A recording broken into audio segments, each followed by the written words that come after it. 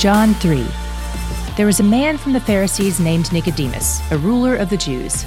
This man came to him at night and said, "Rabbi, we know that you are a teacher who has come from God, for no one could perform these signs you do unless God were with him." Jesus replied, "Truly I tell you, unless someone is born again, he cannot see the kingdom of God." "How can anyone be born when he is old?" Nicodemus asked him. "Can he enter his mother's womb a second time and be born?" Jesus answered, "Truly I tell you, unless someone is born of water and the Spirit, he cannot enter the kingdom of God. Whatever is born of the flesh is flesh, and whatever is born of the Spirit is spirit. Do not be amazed that I told you that you must be born again.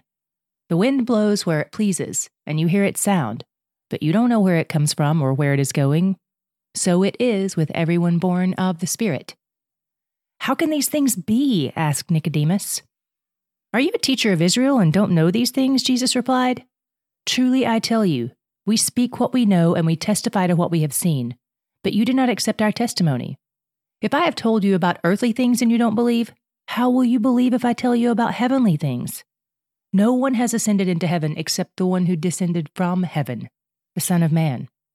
Just as Moses lifted up the snake in the wilderness, so the Son of Man must be lifted up, so that everyone who believes in him may have eternal life.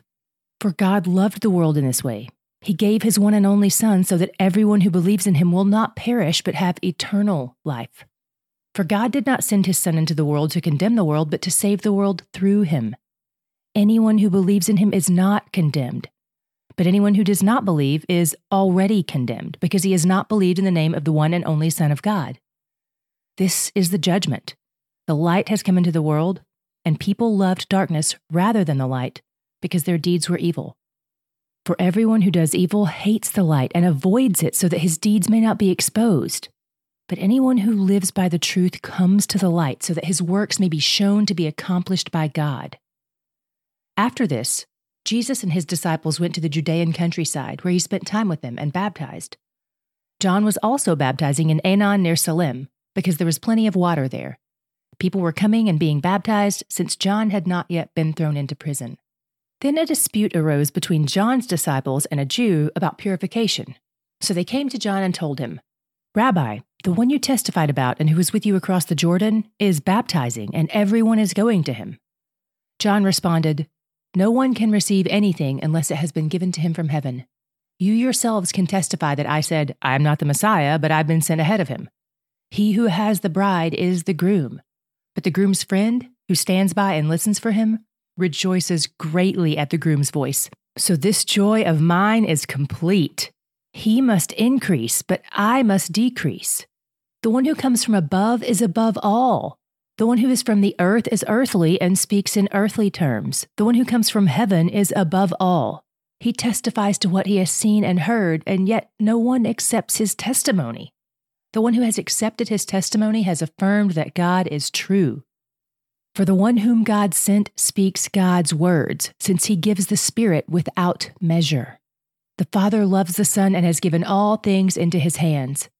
The one who believes in the Son has eternal life, but the one who rejects the Son will not see life. Instead, the wrath of God remains on him." This is the word of the Lord. Thanks be to God. Jesus had a nighttime visitor named Nicodemus. He was a Pharisee, which is a religious group that strictly adhered to the law and even created their own laws around the law in order to make sure they didn't get close to breaking it. They were at odds with Jesus in many ways. Despite being a Pharisee, Nicodemus had been watching Jesus for a while, and something in him had started to shift. Jesus told him that shift was God the Spirit blowing like wind across his life. Nicodemus was being awakened to life by the Spirit. Jesus said the Spirit gives a new birth into a new life, and that this new life is the only way to be a part of God's kingdom.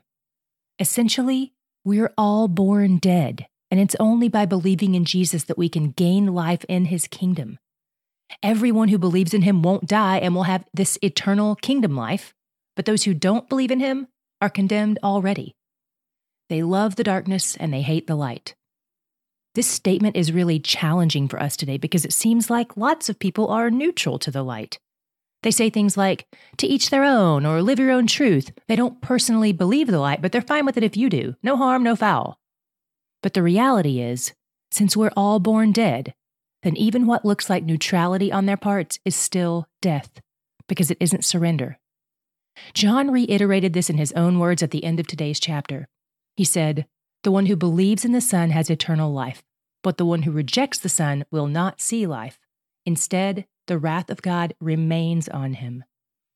Part of the good news for those of us who do believe in Christ is that because of Christ, we will never, ever, ever, ever see God's wrath. Never, ever. You won't face it when you die, and you won't face it today, and you won't face it tomorrow, or even when you do the worst thing you can imagine. Christ absorbed all the Father's wrath for your sins, past, present, and the future, on the cross. And he's where the joy is. I'm Tara Lee Cobble, and you're listening to the He's Where the Joy Is podcast presented by Lifeway.